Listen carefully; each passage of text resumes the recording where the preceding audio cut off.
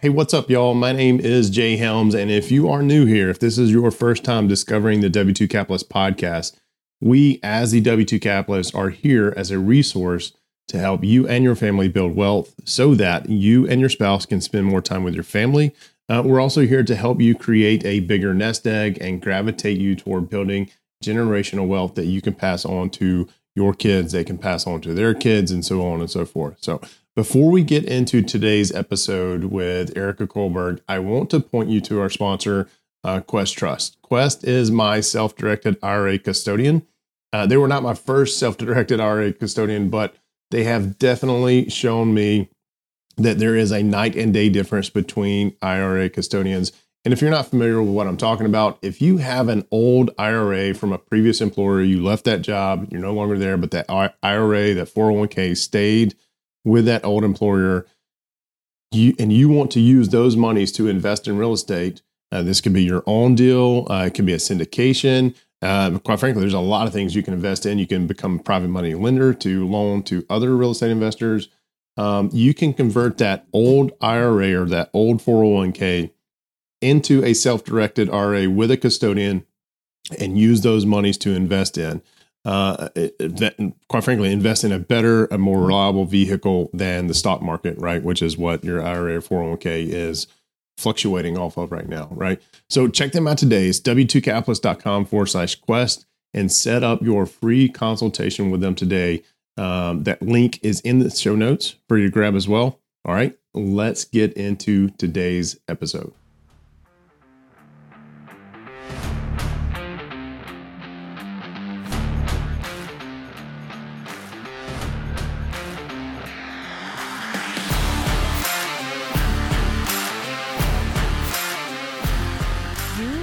W2 Capitalist. You are addressing the gap between your successful, fulfilling W2 job and building wealth for your family through real estate investing. You are ready to earn, invest, repeat. Welcome to the W2 Capitalist podcast. Now, let's get to work. Here's your host, Jay Helms.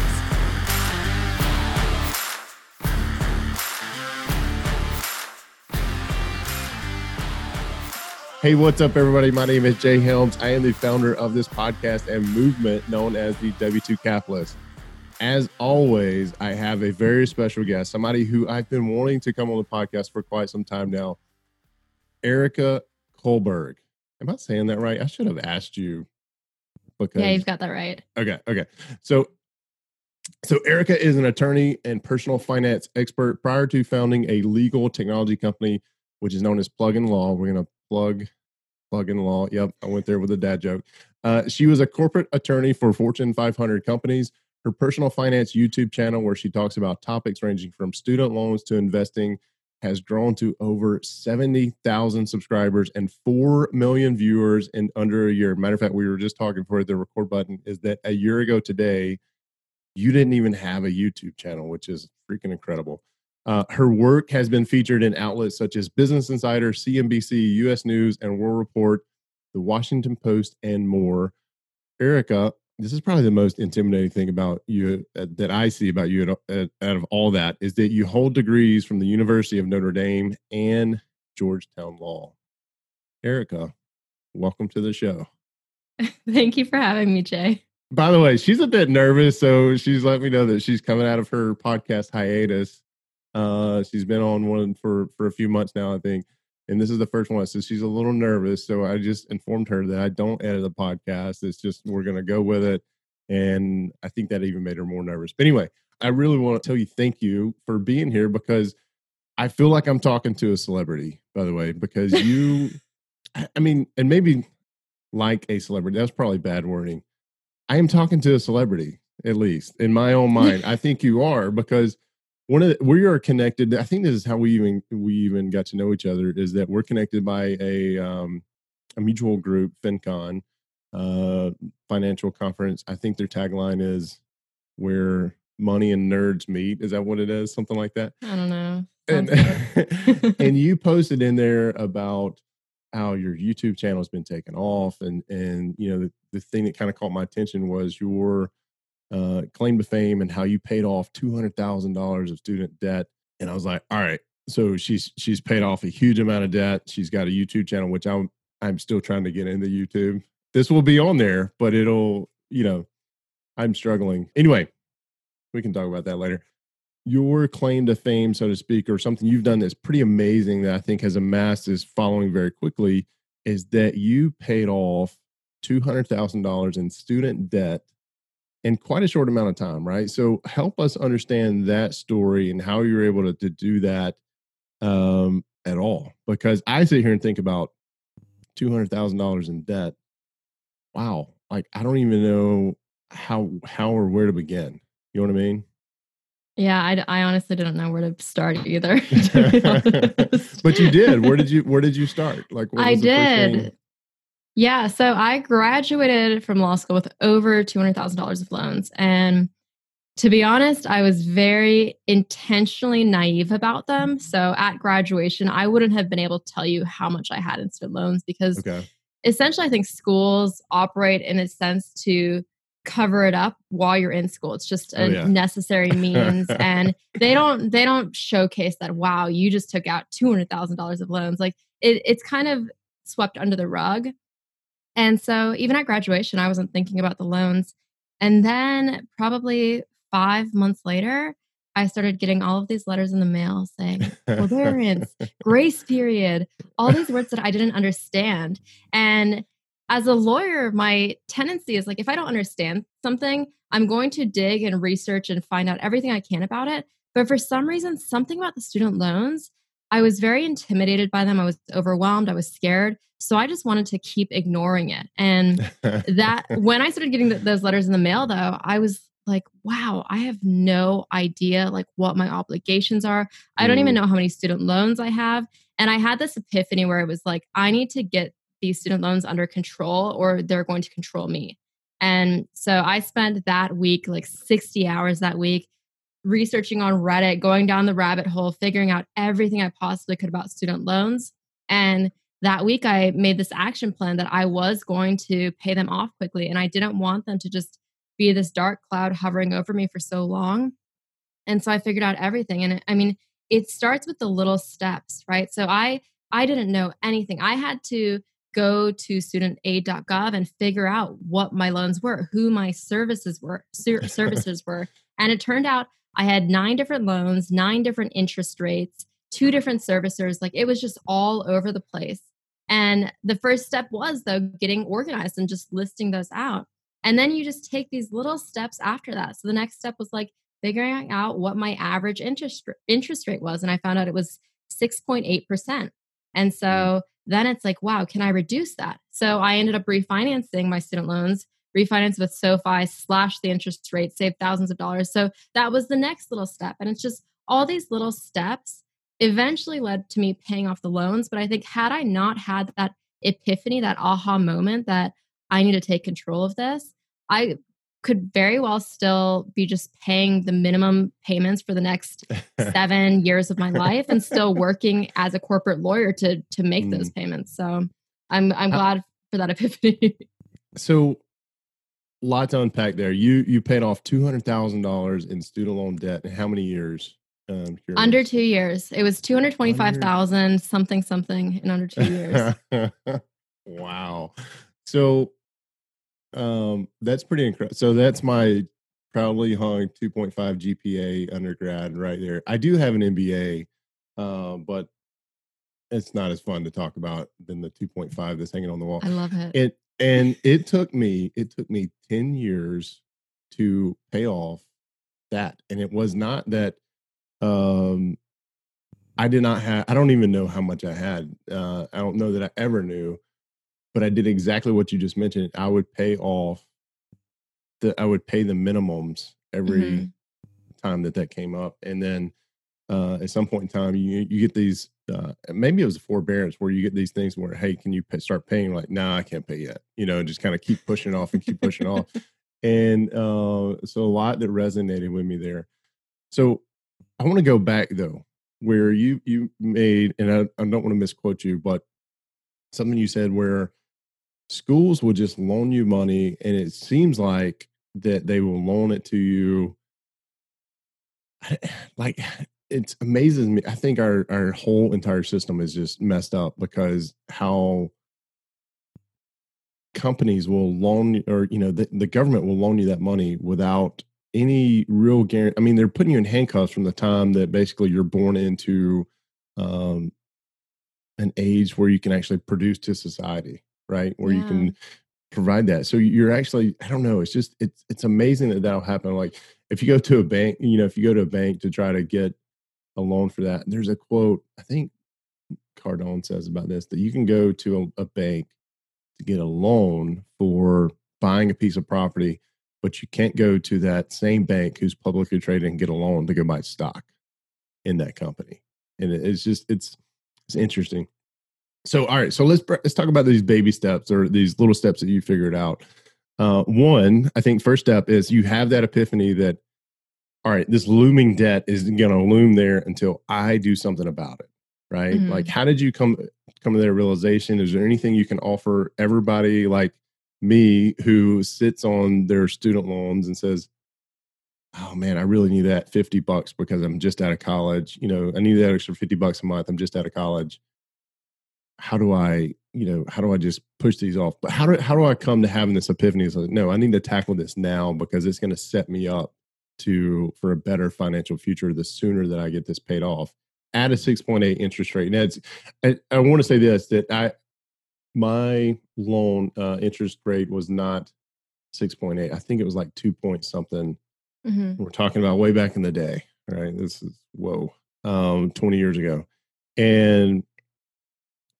But now interest rates are so low, like it's almost like it's free money. I don't know what the interest rate is for a student loan, but regardless, if you have $200,000 of any sort of debt and you're looking at the interest rate, regardless how low that is, how do you have the epiphany shift? It's like, okay, I can dig myself out of this hole, right? Yeah. That's a really good question. I think a lot of it, this applies to everything in personal finance in general. Our society is very much geared around short-term gratification Mm, and getting things now, and buying the car you want now and buying the toys you want now or whatever it is. I think in order to pay off your student loans quickly, obviously you have to be willing to delay the short-term gratification, so be okay with making sacrifices to save money, and switch your thinking to think about, like, what's this going to mean for my long-term future. And had I just made the minimum payments, that would have been a decade of my life. That would have been a decade of my life I do that where all the time, by the way. It's okay. that would have been a decade of my life where I'm handcuffed by these student loans, and I have to make decisions about my life based on these student loans, because there's always going to be that hovering obligation. And so I think I was thinking about the future, like, how would it feel to not have these loans hovering over me?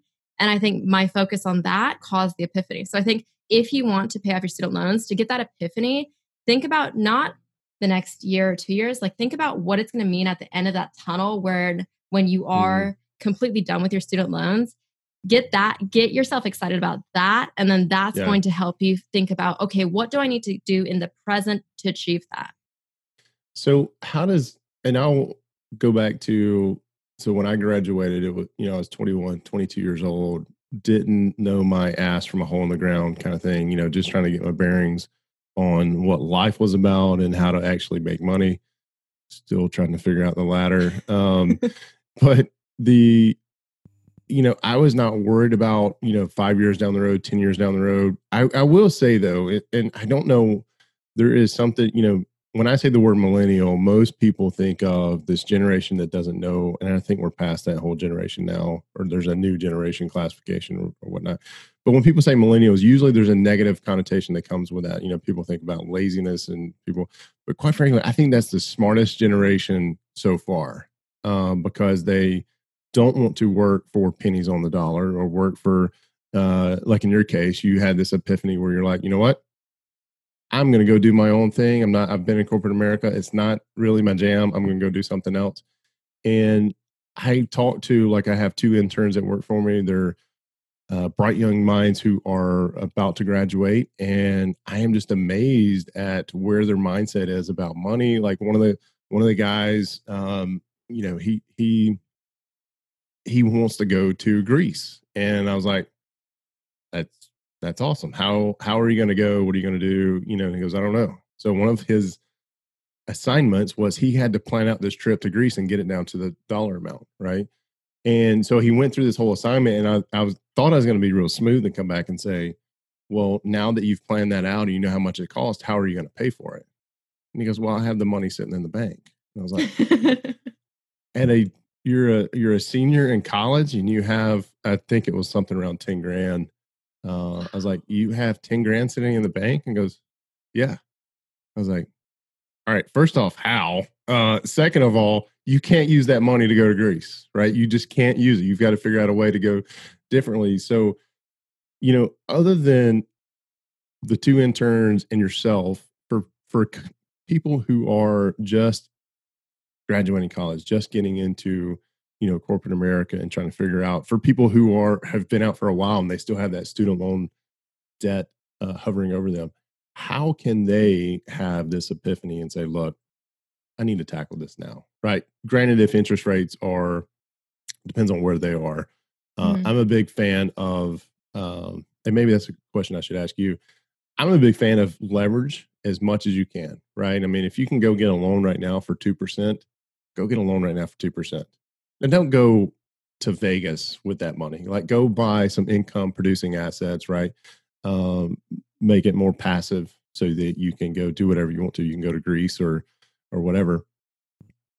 And this happens sometimes, Erica, where I get hung up. I don't know which point I'm trying to make. So I'm going to try to circle this back around, is that if you have some student loan debt right now, or somebody has student loan debt right now, or they're about to graduate college and they're like you, they don't know, man, I don't even know where my student loan, like, who would I go pay? I mean, I'm getting this notice in the mail, but I don't know anything about it. How do they have that epiphany? Like, do you think your situation, let me phrase it this way. Do you think your situation, you were focused on it because that number was so big? Because 225,000 to me that's a number I don't know that I would ever be able to overcome just graduating college, right? I mean, I think my student loans were probably 20,000 or something like that. And that may be why I pushed them off, because that payment of $15 every month was not, detrimental to me. But do you think it was because your loans were so high that this grabbed your focus, or is this something with anybody with any sort of student loan, get it paid off so that you're setting yourself up for future success? What do you think there? And I know I threw a lot at you, and sorry. That was No, this is interesting. Yeah, I mean, I think partly the number terrified me. It was a big number. But did you ever think about filing bankruptcy? No. No. No. Okay. It's an option to reposition debt. So I didn't, I didn't know if that was on your mind or not. You looked at me like I was crazy even asking that question, by the way, No, didn't you? You did. It didn't occur to me. Well, there you go. There you go. To each his own, but yeah, I don't think it occurred to me. I think the number was terrifying, but I think the principle is the same. Either whether you have $1,000 of student loans or $200,000, like, you need to get it paid off. You don't want to have to deal with that. And I think it's, again, just taking these. I go back to these little steps, because I think if you take too big of an approach and say, like, I'm going to pay them all off, like, starting today, I'm going to do it in a year, I think that's overwhelming and you're setting yourself up for failure. But if you just say, like, hey, this week I'm going to go figure out what student loans I have. Next week, I'm going to figure out how much I'm actually spending on interest each month. For me, I was spending, if I would have done the 10-year plan, I would be spending over $700 each month just on interest. It's not even going towards the principal, like, just on interest. So figure out, it's a free resource, unbury.me, figure out how much you're spending on interest each month.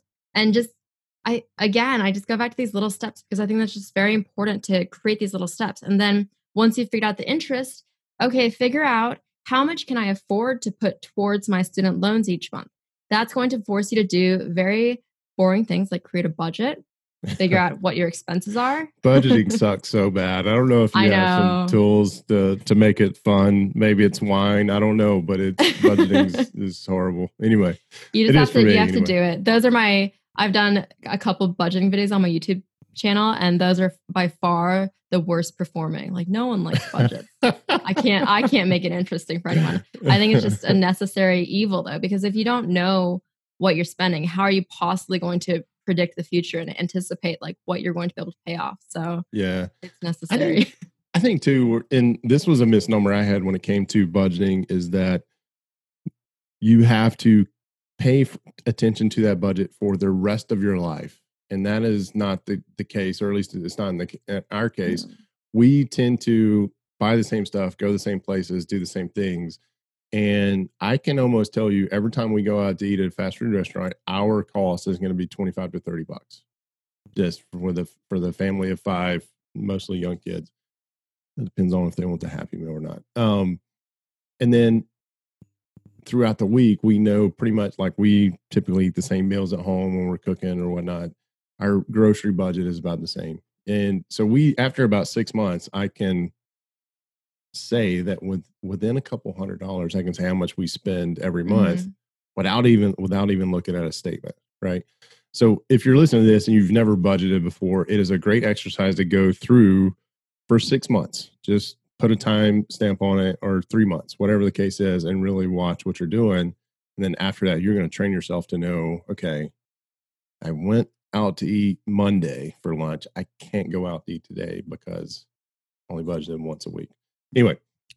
Yeah. So budgeting, budgeting is a big piece. By the way, you said a website earlier. I'll make sure we typed it down. Is it Unbury? Unbury. Yeah. Unbury.me. It's completely free. I'm not affiliated. It's just a good website for tackling debt. Not sponsored. All right. Unbury. Unbury.me, not unburyme. Yeah. It's unbury.me. Okay. And again, I cut you off, so I apologize. So start with budgeting, right? Figure out what you've got to do. You were paying $700 of interest a month, which makes me sick in my stomach. That's a lot. That is a lot. All right. So baby step. So number one, you get in. See, I just did it too. You hit your microphone earlier. You get in, you figure out, okay, here's my scenario, right? That's week number 1. Week number 2, you start setting a budget, kind of figuring out where you can get extra money to pay off these loans. What is week number 3, or is it weekly by weekly, or these are just steps that you have to accomplish, right? These are just steps you have to accomplish. Like, it's not week by week, because I think even for the budgeting thing, it might take you a little longer. You can probably in a day look back at your past month's expense to get an idea, but to track the next 30 days is kind of important too, so you can see the average of what you're spending. And then next, I guess you're just going to make the payments. I don't have these steps like written down, but I feel like that's the next logical step, is just to start making the payments. And one very, very critical thing is to set an end date. Set a date for when exactly you're going to pay off your loans.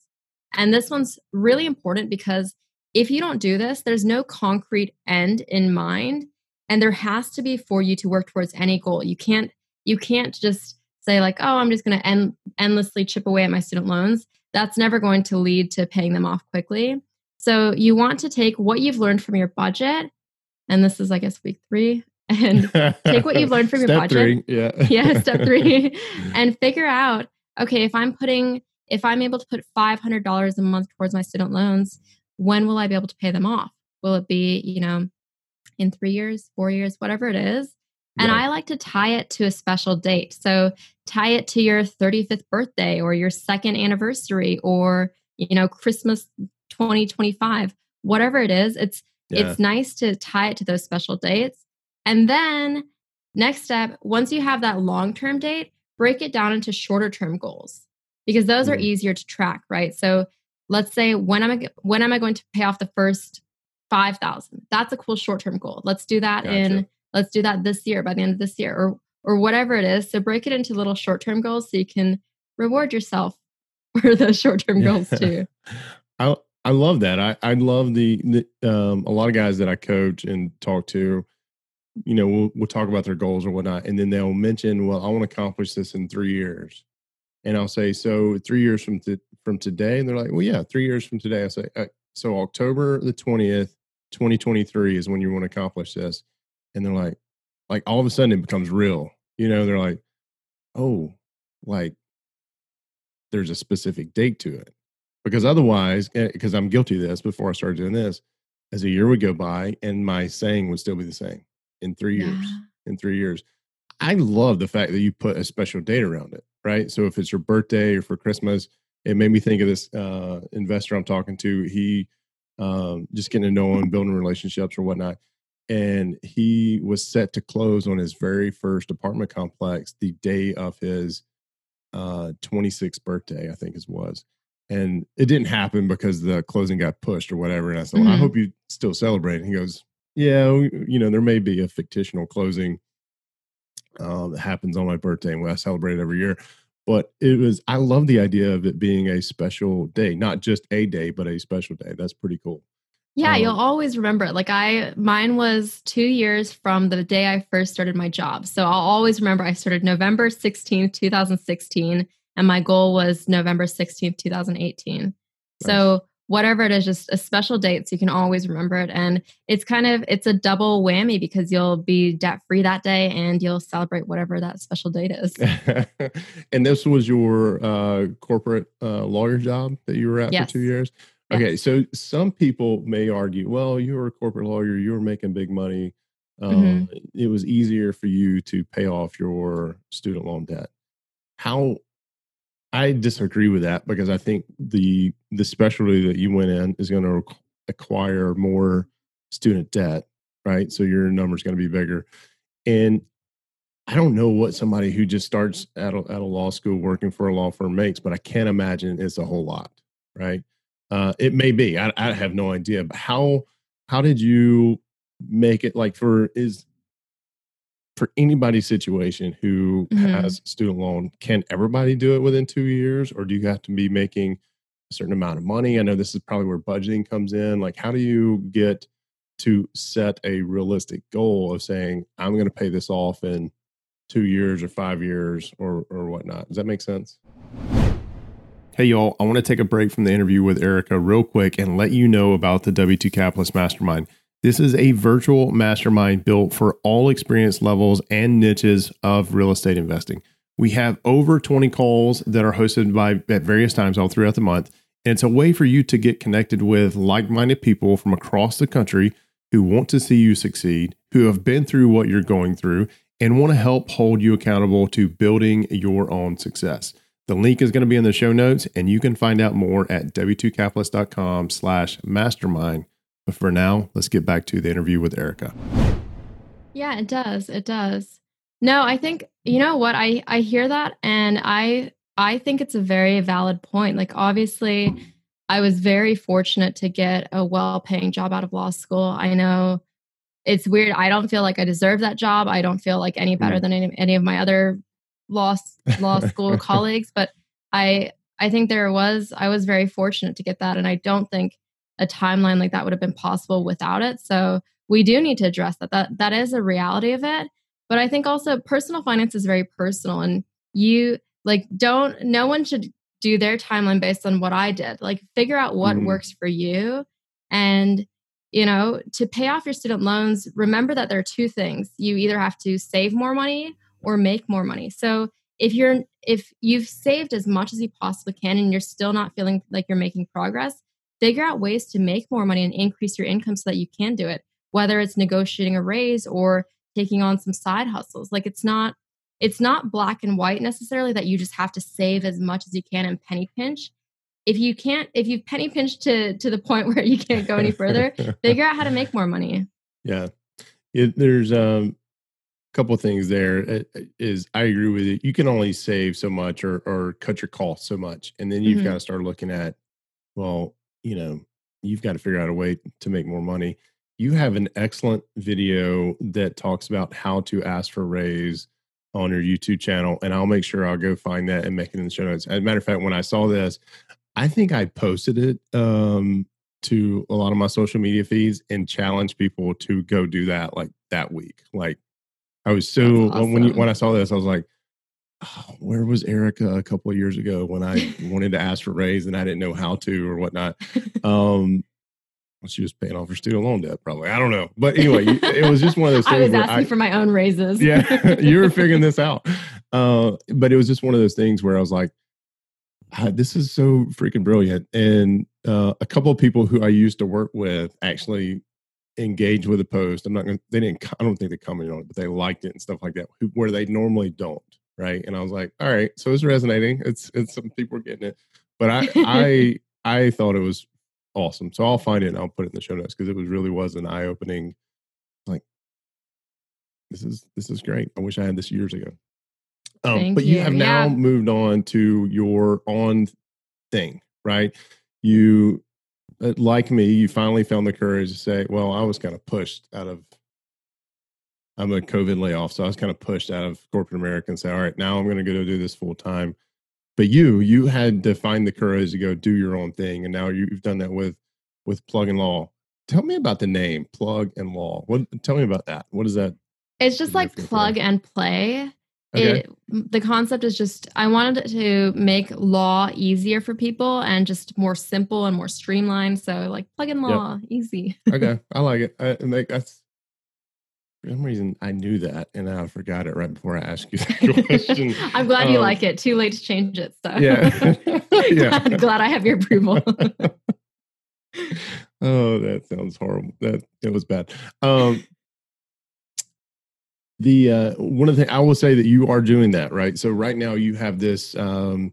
I'm going to misspeak because I don't know legal terms, copyright infringement stuff that we're talking about that I'm using you for, right? Trademark.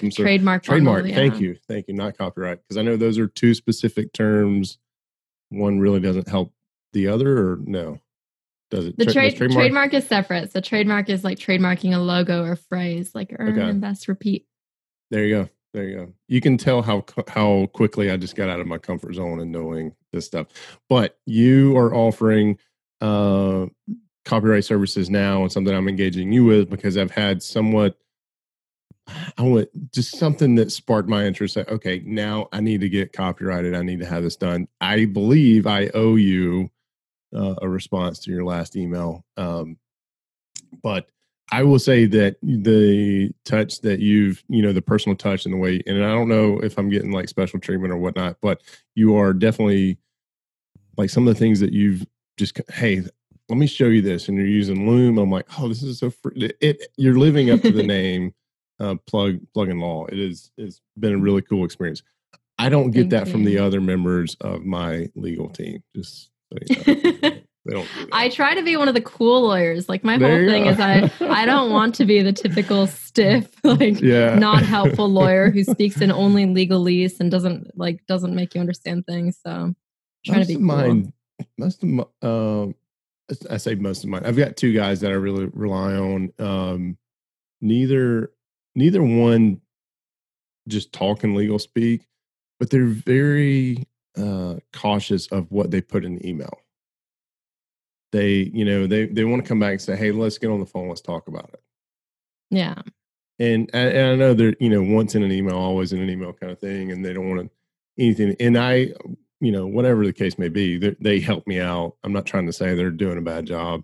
It's just, I've just noticed that I hope they don't listen. I know, I'm getting nervous. I don't want them to.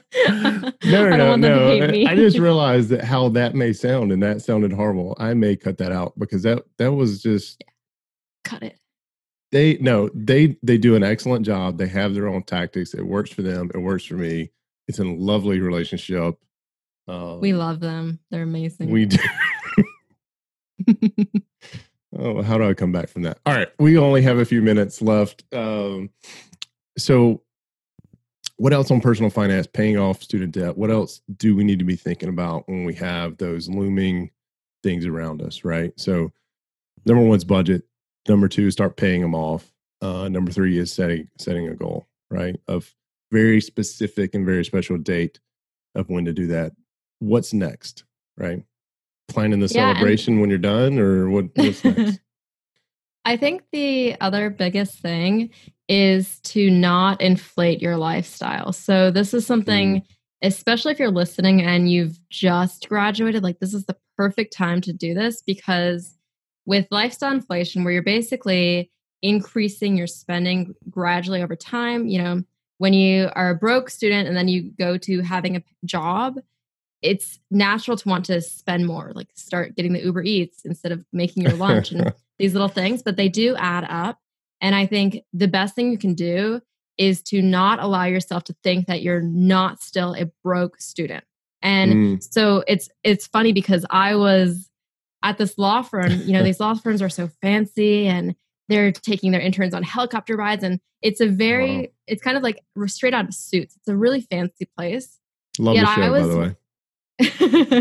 I was walking to and from work like 35 minutes each way because I didn't want to pay $3 for the bus. I was arriving in my Walmart shoes. I guarantee you I was the only corporate lawyer wearing Walmart shoes. Like, they're great. I love them. But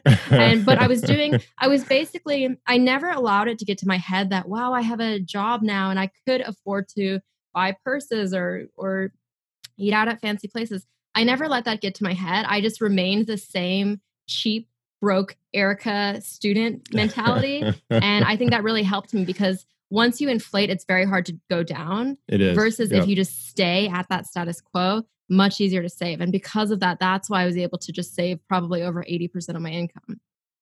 Yeah. And especially when you start having kids, that lifestyle inflation exponentially grows. I would just say that. So you were, so that you led a very sacrificial, self-sacrificing lifestyle to be able to pay off that debt, right? You mentioned a couple of things there.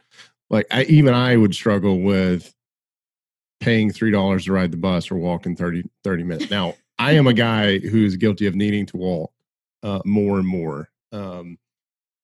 But $3 just to ride. I mean, come on. Erica. It's also good exercise. It is very good exercise. Yeah. And you probably listening to a book or podcast, probably like the W2 Capitalist podcast on your way. And I was listening to your podcast every day. No, it was not around. Oh, sorry. No, it's okay.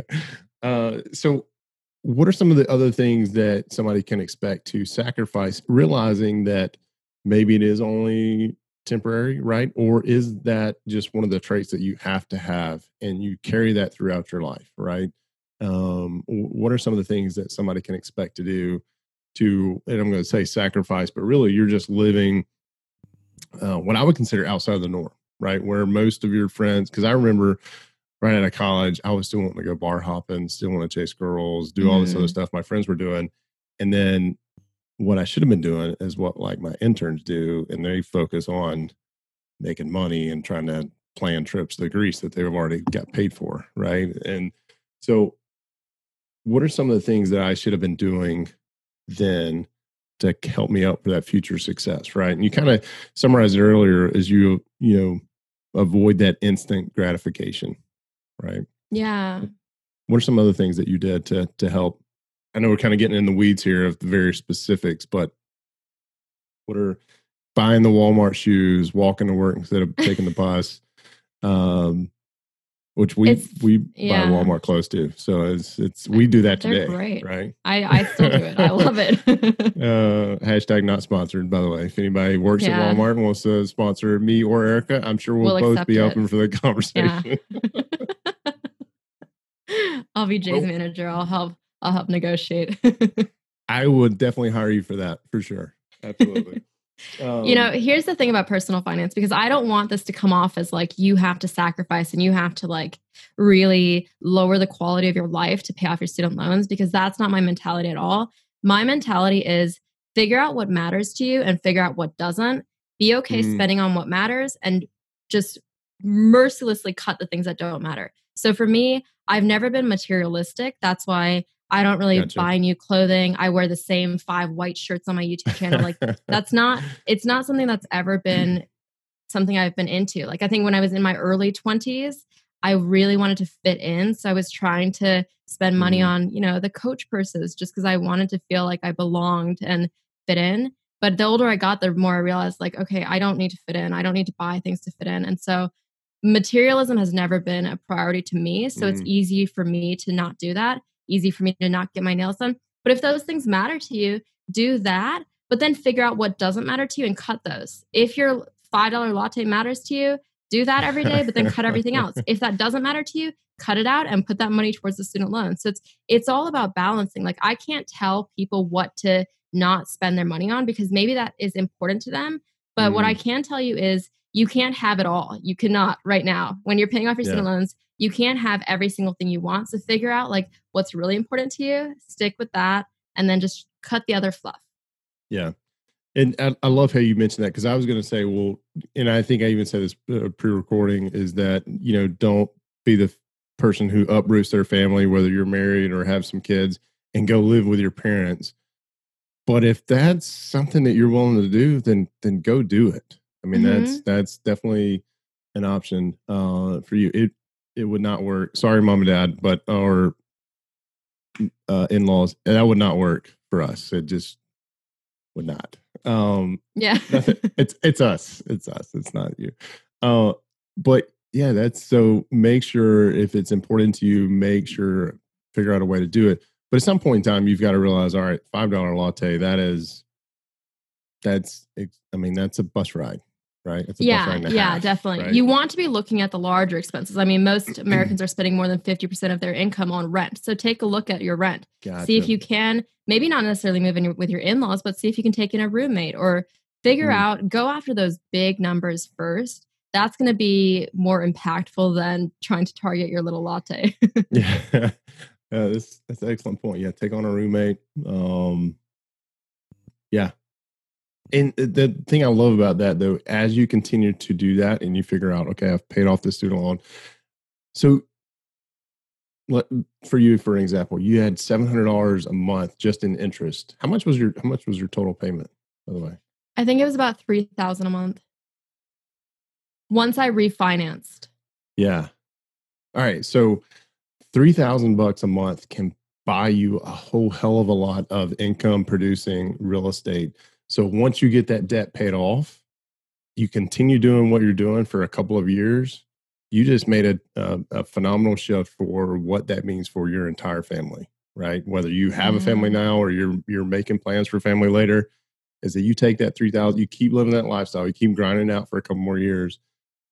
$3,000 a month can buy you a whole hell of a lot of real estate, which in turn is going to just keep paying you these monthly passive income checks. It's incredible. So I want to end it there because I know you've got a hard stop in like 5 minutes. I want to make sure to give you kind of the last word. Before I do that, I want to ask you a crazy question. Are you ready for this? Yeah. So where'd that go? You're making me nervous again. No. So this is something I started doing last week, right? Is that I started asking just random questions. And this one was based on Halloween, since we're coming up on Halloween. I'm not a big fan of Halloween, but I thought it'd be kind of cool to ask. Are you a fan of Halloween, by the way? As a kid, I was. Okay. Is it? Well, I don't know if I can show up to houses now. I'm going to be upset if you don't go trick or treating this year, especially this year. No, I'm just joking. when you have kids, you will, if that is in your future, you will know, it will come back to you. You'll be like, oh, this is fun. Because I hate Halloween. My wife pushes on me. We have a good time. Anyway, we have all got costumes this year. The random question is, if you could come back as a ghost, who would you haunt and why? I have no answer. I honestly don't have an answer. No? I have no. Do you have to have a grudge to haunt someone? No, like I have no. It could be a good haunt. Haunt's, I don't think haunt's a bad thing.